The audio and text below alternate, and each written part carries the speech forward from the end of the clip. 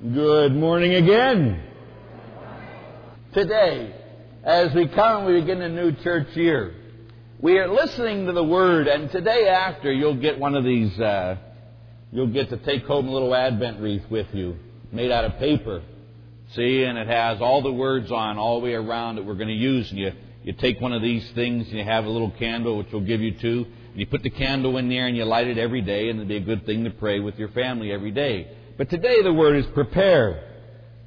And then we're going to ask you to turn it inside out, and I'll explain that later. But today the word is, like I said, prepare. And we get that, of course, from the Gospel. So if you open your Bibles, again, you should bring your own Bibles. That's a good thing to do for the new year. If you don't have your own, buy it. And if you have one, bring it. So you don't have to keep using ours. This way you can write in them. Okay? But it's on there. It's on page 1052 for those who need help. It's Matthew chapter 24. And here we go at verse 42 and following. Therefore stay awake, for you do not know on which day your Lord will come. Be sure of this, if the master of the house had known the hour of night when the thief was coming, he would have stayed awake and not let his house be broken into. Verse 44, so too then you also must be prepared. For at an hour you do not expect, the Son of Man will come. Now again, he's talking to his followers, and he says, be always prepared, for the Lord's going to come for you when you do not expect Him. And so, how do we prepare? Well, for that, let's go to the second reading today. And the second reading is from Romans chapter 13, verse 11 and following. It's page 1224 in the Pew Bibles. And here, we want to go down to really verse 12. The night is advanced, the day is at hand. Let us throw off the works of darkness and put on the armor of light. I'm going to talk what we need to do to prepare today is three things. One, we need to repent, to weep, to deal with our sin and get rid of it. Two, the second thing we need to do is live a life of virtue. That means habitually doing what is right. And the third thing, to have the power to continue on this journey, we know that we do both of these things by putting on, it says in verse 14, by putting on the Lord Jesus Christ. It's Him that we get all our reality from to be prepared to live the way that God calls us to live. The first thing, though, we got to cast off the darkness. Cast off the darkness. That's the first thing we need to do. And the way we cast off the darkness of our own hearts and our own lives is that word we've heard 1,000 times. The first word ever out of Jesus' mouth publicly is repent. Change your life, man. And the only way we can change our life is that first we have to deal with our sin. Now, each of us here have sin. As soon as I say sin, your mind goes pop, pop, pop, pop, pop, pop, pop, pop, pop, and you see all the reality of your different sins. Your sins are different than mine. We're all the same, though, and the fact that we're all sinful people. There's not one person here that is not a sinful person. Except for Jackie. But everybody else is a very sinful person, huh?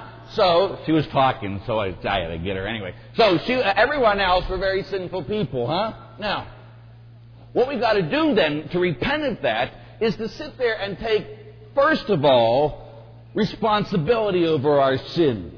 You know, stop.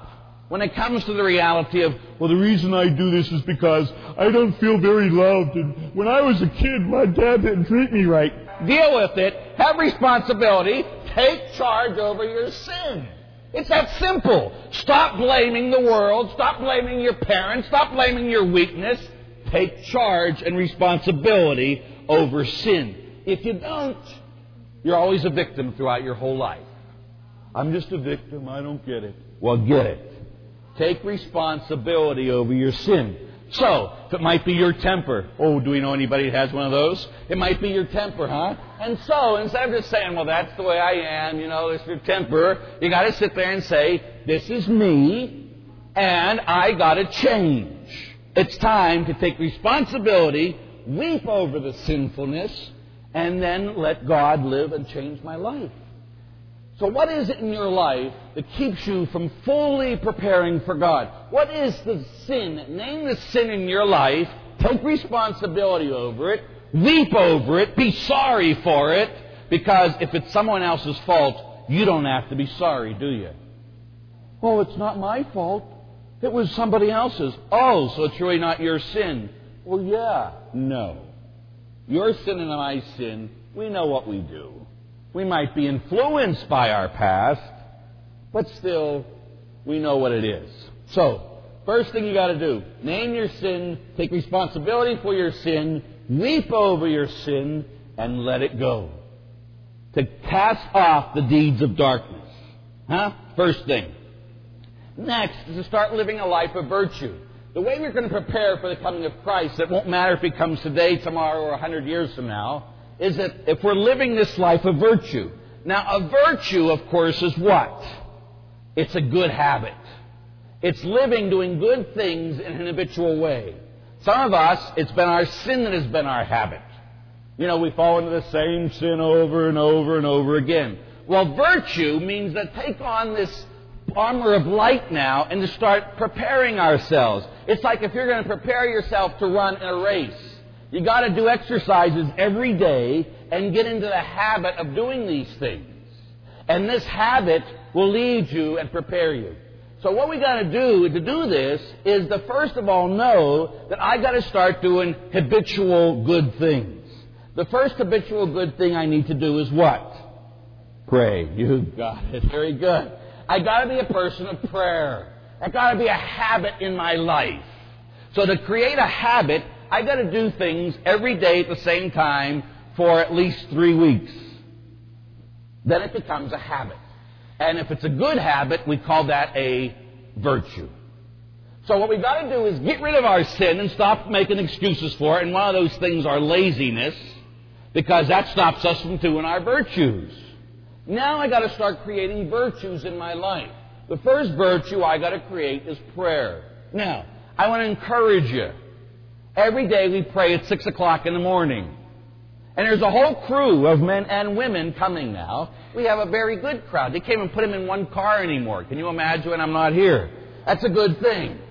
So, one of the things that you could start to develop is, maybe I could start praying with Father Larry and the crew every morning at 6 o'clock, Monday through Friday. Father, I don't want that kind of virtue. It's a good virtue. So who do you wake up for, Every morning, 6 o'clock, Monday through Friday, we meet down at St. Luke's. You're most welcome to come and be part of us, if that's what you want. But if you don't pray with us, you've got to create the virtue in your own life.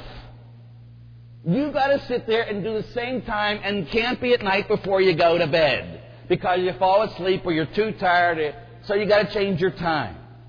You know, again and again, I've never done heard anybody who hasn't done it in the morning. Morning is an important time. I'm not a morning person.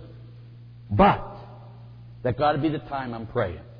Because I'm not a morning person. That's the time I got to be surrendering to God. So, to create a life of virtue, prayer is one, scripture reading is another, doing one good thing every day of your life, to sit there and before you go to bed think, did I do one unselfish act today? To do unselfish acts, to think before I go to bed, if I didn't commit one unselfish act today, I wasted my whole day. To create virtues in your life.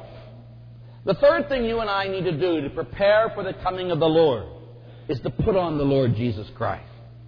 And that makes all the difference.